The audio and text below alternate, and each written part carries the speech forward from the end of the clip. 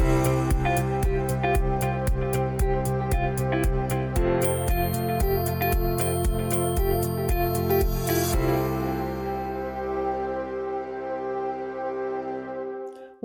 to another episode of A Soap Maker's Tale. I'm your host, Zakia Ringgold of LiveSoapSchool.com. And this podcast is for makers and would-be makers alike. Listen in and get inspired with lessons learned building a handmade business. This week, we get to sit down with Deb Sturdivant, who I got a chance to meet in person at the Old Sage Apothecarians Conference in New York. This is an annual conference hosted by Deb. She also has a really active herbal group on Facebook, so I was very excited to get her maker's tale. Welcome, Deb. Can you introduce yourself to the listeners? Hi, I'm Deborah Sturdivant of the Country Artist Botanicals. Started in 1981, and I am located in the foothills of the Adirondacks in upstate New York. My favorite product to make would probably be the first one I actually sold, and that is my herbal soaps. So, as the title of the podcast implies, this is all about a maker's tale. And every maker has a getting started story. So, could you tell us, how did you get started with your handmade business? Well, I grew up here on the country hill with a family that did everything as naturally as they could. We grew our own food, and Mom was always puttering in the kitchen and making things, so we didn't have to buy it from the store. And I guess I remember finding a recipe in a farm magazine, and it was made using olive oil in a tin. And I asked my mom about my grandma's recipe, and I thought, why not? I'm going to try this. So I made my first batch of soap and used it myself, of course. And over the next couple of years, I started researching and trying to find suppliers, which at that time were not very abundant like they are now. But I had made 3 or 4 batches of soap for myself, and they were beautiful, so I thought, why not? And when I was doing some art shows around the county, I included baskets of my soaps, and they seemed to go really well. Next product I think I made was lotion, because I had been making that for myself, and slowly included all of the things that I did for myself that I could sell at the craft shows, and that's the way I started at the little firemen's school, church shows, and found that people were really loving the things I was making. So that's how I really started. When you think back to that moment of it went from hobby to business, or you already knew that it was going to be a business, how did you know that you were ready to start a business?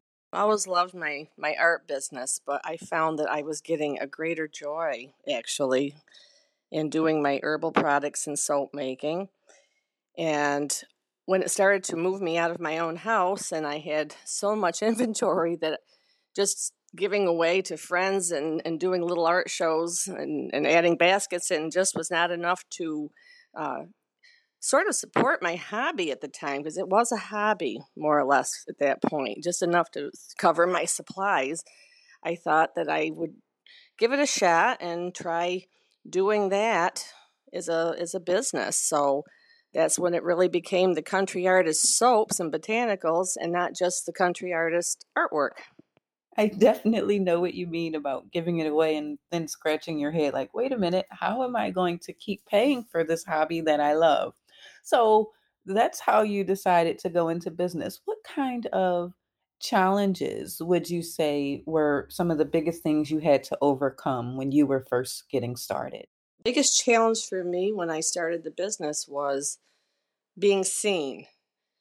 I did have a few articles that were run in newspapers, which can be done now and usually free because they're public interest, and everyone likes a good story on someone just starting out so that they can see how to start their own businesses. So that was a resource, was the newspaper articles. But just getting my name out there, it took quite a few years to get known in the vicinity and collect my customers. So that was the big challenge.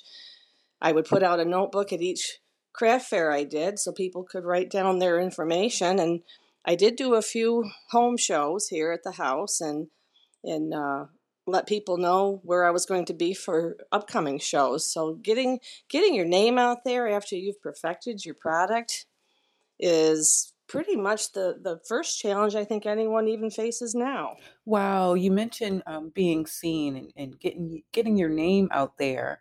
So, what would you say you did to overcome those challenges? Because I'm sure today many people are still facing that same challenge as they're getting started or even seasoned. So, how did you overcome those challenges?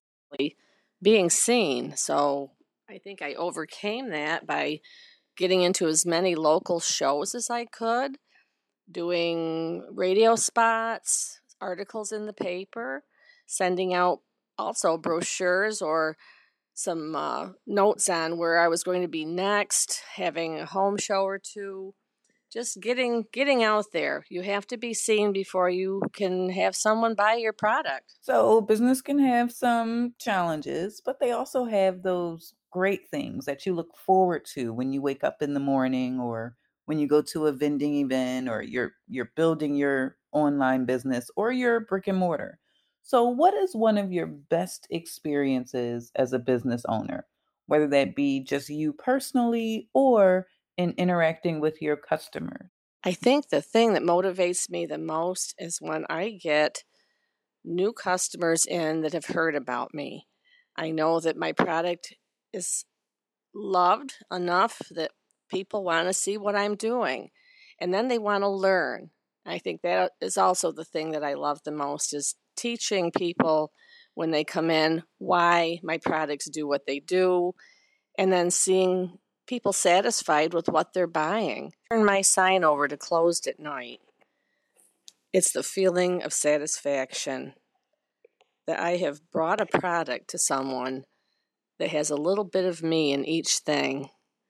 Years of experience through my family and myself, but more so that it's a job well done. It's not just the profit, although that is a perk of the situation that I can make a living off of what I do, but that I'm doing it the best I can and that I'm very satisfied and confident in the product that I'm putting out for the public. Wow, Deb. So it sounds like you have a really intrinsic motivation and really knowing that you've done a really good job. And you really know, and with all of those years of experience, your family history of just making everything, the herbs and all of that, I can really see how that makes an impact on how successful you've been.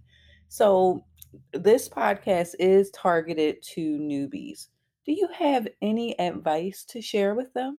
Newbie is to make sure your product is well researched and tested long before you try to sell it. The time for changes is not after you have sold your product, but before you sell your product. Research, research, research, and test on family and friends before you attempt to market. Oh, that's such a great point. Research, I'm going to echo it with you. Research, research, research. In the family, they actually like being good guinea pigs because it feels good on their skin. And Deb, I really appreciate your time. It just feels like you may have any additional golden nuggets. Would you like to share them with our audience? Well, you can manifest your dreams into reality. I am a firm believer in that. Everything starts with a dream. You take one step at a time, and each little success brings you confidence. Try to network with others doing similar things. Make sure you keep that edge that keeps you individual. Be educated, be prepared, and be successful. Now that is a golden nugget we can all appreciate. And speaking of appreciation, Deb, I really want to thank you for taking the time to share your wisdom and your insights in a Maker's Tale. Now, how can people find you? What's your website, your Facebook group, social media? Let us know. I can be found at www.thecountryartist.com. On Facebook, I am Country Artist Botanicals, and I run a fun formulators group called Old Sage Apothecarians, also on Facebook. Well, that's it for this week's episode of A Maker's Tale.